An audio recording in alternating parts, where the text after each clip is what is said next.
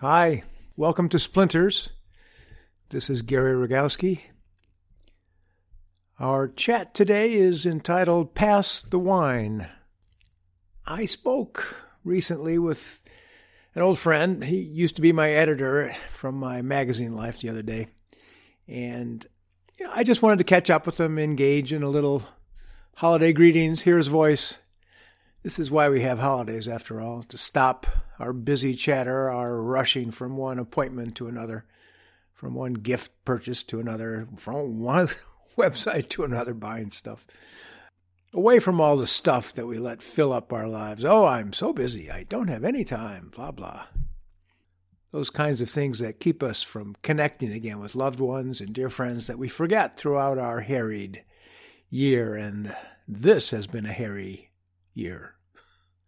So, the holidays come along, and I'm sitting on a shave horse, busy making a spoon to show my students about shaping and tools, and I say to myself, I should call Vinny.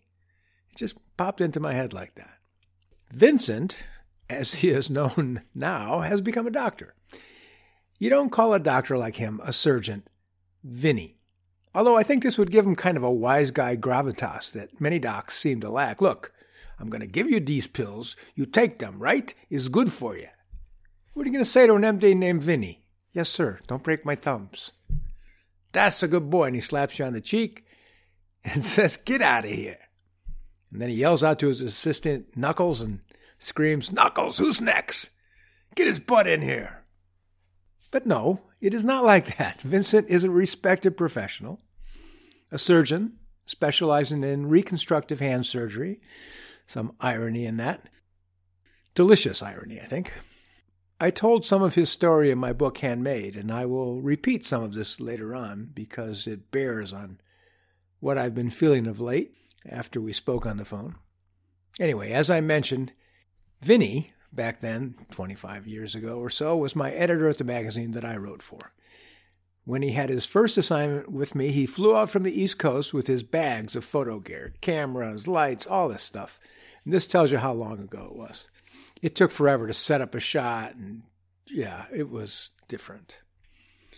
Anyway, he got a room at a residence inn close by the old studio, and I walked in to meet him one morning at this sort of antiseptic breakfast place there. And I expected to see some old, grizzled, worn-out veteran of the war of words sipping his coffee and maybe some rye mixed in to help his sugar donut go down. Breakfast of champions. And who do I see instead? A deadhead, replete with long blonde ponytail and an iron-hard ex-Marine body. That was Vinny. Did his tour, went to college, Vassar, of all places, and why not? As Connie Francis used to sing, that's where the gals are. He got himself a degree in literature and loved listening to Jerry and the Boys.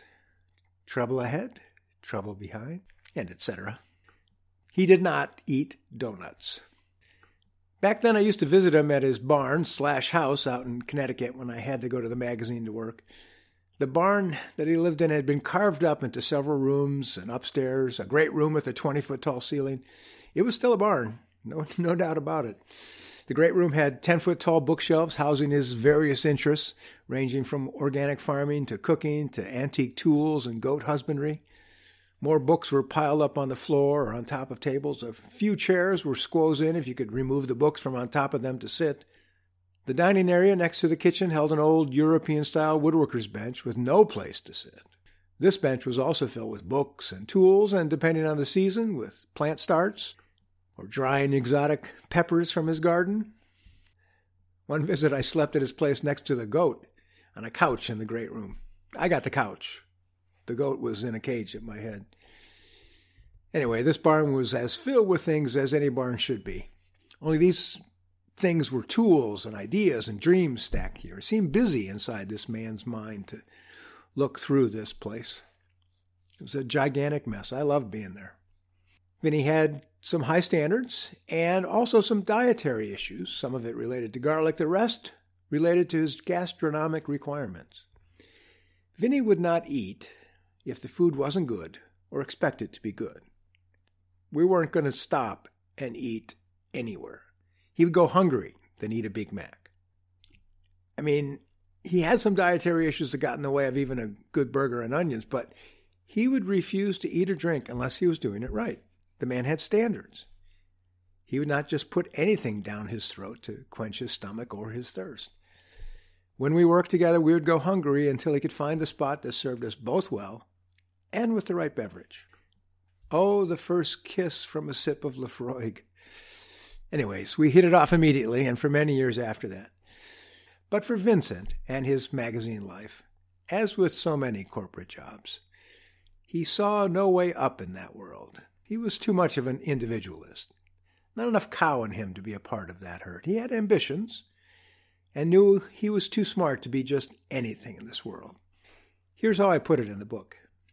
Vinny, a wise friend of mine, decided to start medical school at the ripe age of 44. He said to me, "Your choices don't have to make sense to someone else, just to you." He was also very smart and tremendously dedicated to the idea that he could not fail himself. He could not pass up the chance to be his best self, different than the plan or expectations for him.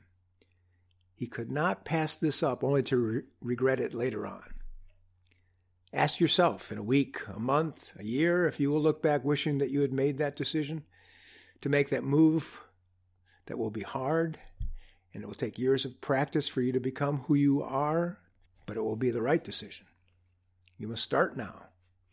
If you just wake up and take whatever life throws at you every day, this won't get you to your goals. Be specific, be ready, be frightened of not trying, but make that choice. So he quit the magazine world and decided to go to med school and become a hand surgeon. Funny thing is this life. Insane. An insane idea to start so late in life, and ridiculous to think he could conquer in that world. But it wasn't foolish. It was not foolish at all. It was foolish to think that Vincent would fail. I am still so proud of his accomplishment and wowed by his debt load. Oh my goodness. But here's the thing. We're chatting on the phone, and I'm talking about my cabin in the woods and how it's so much work, and I wish I'd started earlier, and I'm too old, and this job isn't done yet, and I'll never get it all complete, and this thing and that. Pass the wine, please, not the kind you drink. And Vinny says to me, "There's this story of this couple from years ago, the Nearings, who lived in Vermont until it got too crowded with New Yorkers escaping New York. So they moved to the edge of the earth somewhere in Maine and started over and helped start a back to the earth movement. And they wanted a pond or something, so they dug it all out by hand. Some 10,000 or more wheelbarrow loads later, they created this pond for themselves. And they were older when they did this. This job took a while. And it took a while for this message to sink in again to my brain. Vincent had once again reminded me that you have to start in order to get close to finishing. He reminded me that moaning about how hard things are doesn't get the job any closer to being done, and actually makes it a burden. There's no limit on what we can accomplish if we set our mind to it and make the choice and move on with it. No matter our age. "Oh, I'm old, I have no skills, I'll screw it up." So what? What if I have another 20 years to reach for my goal? Why stop myself now with complaint and excuses when I could simply try harder? Change my attitude some and see what happens. What else am I doing here with my time but trying to stay engaged and excited about living in this world? It doesn't matter if it turns out different than how I planned it. The only thing that matters is the effort. The effort that I will put into things will repay me twofold. One, it will repay me in what I will actually accomplish in this endeavor, be it learning to carve or learn French or build furniture, play the piano, identify single malt whiskeys. But I will also, by default, without even realizing it, get to drink the wine of life. Oh, that's a stretch of a phrase. But what the hell? I'm leaving it in. Get your own podcast. The wine of life. I get to drink the wine of life of experience. I tried this new thing. I sucked at it, but I enjoyed myself. I learned something. The great wine of experience. Here's what I can say to you. Knock the crap out of the new year, everyone. Thanks, Vincent. And thank you all for listening. I appreciate your support for me. You can go to coffee.com and support me. write me a note, ask a question. I'd be happy to answer any questions that pop up. And please, if you would, leave a review on your podcasting service of this podcast if you like what you hear. I would appreciate that. Help spread the word. We are just getting started with our new online mastery program in the winter. It should be great. I'm looking forward to it. We have a big group, and teaching is different, and that's for certain, with an online program. Boy, I can tell a lot of stories. Yes, the ring of more messages. You know that ring, yeah. It's constant. It's never ending. People say, well, I'd love to join, but I just have too much work right now. Once work settles down, then I'll join the program. Somebody wrote me that once, and I said, it'll never settle down. You have to make the choice. You have to decide to do something for yourself. And if you make that choice, you'll never be unhappy. You might, suffer through some rough times, but you'll always be able to say to yourself, I made that choice. And that's huge. That is huge. So check out our website, northwestwoodworking.com. More information on classes. We'll do some online lectures later this spring. I appreciate your support. Stay safe, stay healthy, take care of yourselves, and take care of each other. Adios. Bye-bye.